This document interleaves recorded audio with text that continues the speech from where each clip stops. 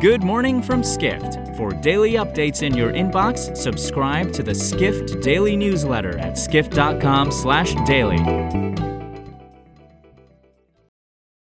It's Wednesday, July 21st in New York City. And now, here's what you need to know about the business of travel today.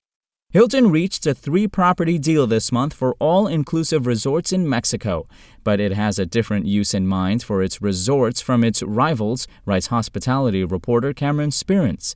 The company sees the Mexican all-inclusive resorts as venues that can serve as sites for hosting various meetings and events, which Hilton executives believe would be lucrative for the hotel giant, with limited competition from outside attractions for attendees' money. Hilton's plan to hold meetings and events at its all-inclusive resorts differentiates it from Marriott and Hyatt, which largely use such properties as options for members of its loyalty program to redeem and earn points.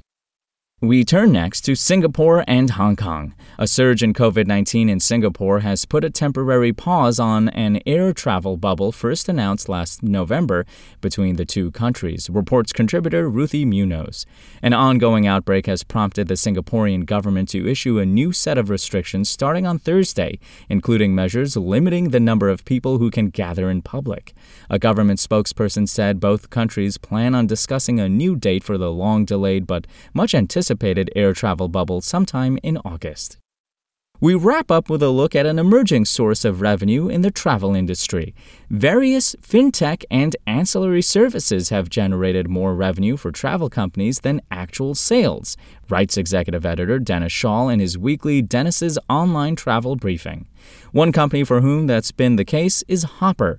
The company's founder and CEO Frederick Lalonde told Skift that most of the online travel agency's revenue comes from products such as price freezes, a rebooking service, and a price drop guarantee. He added those ancillary services have added on average $40 to transactions. Lalonde believes the entire travel industry will see the value in the market for fintech and ancillary services, which he estimates to be worth $200 billion. For more travel stories and deep dives into the latest trends, head to skift.com. To find these stories and more insight into the business of travel, subscribe to the Skift Daily newsletter at skift.com/daily.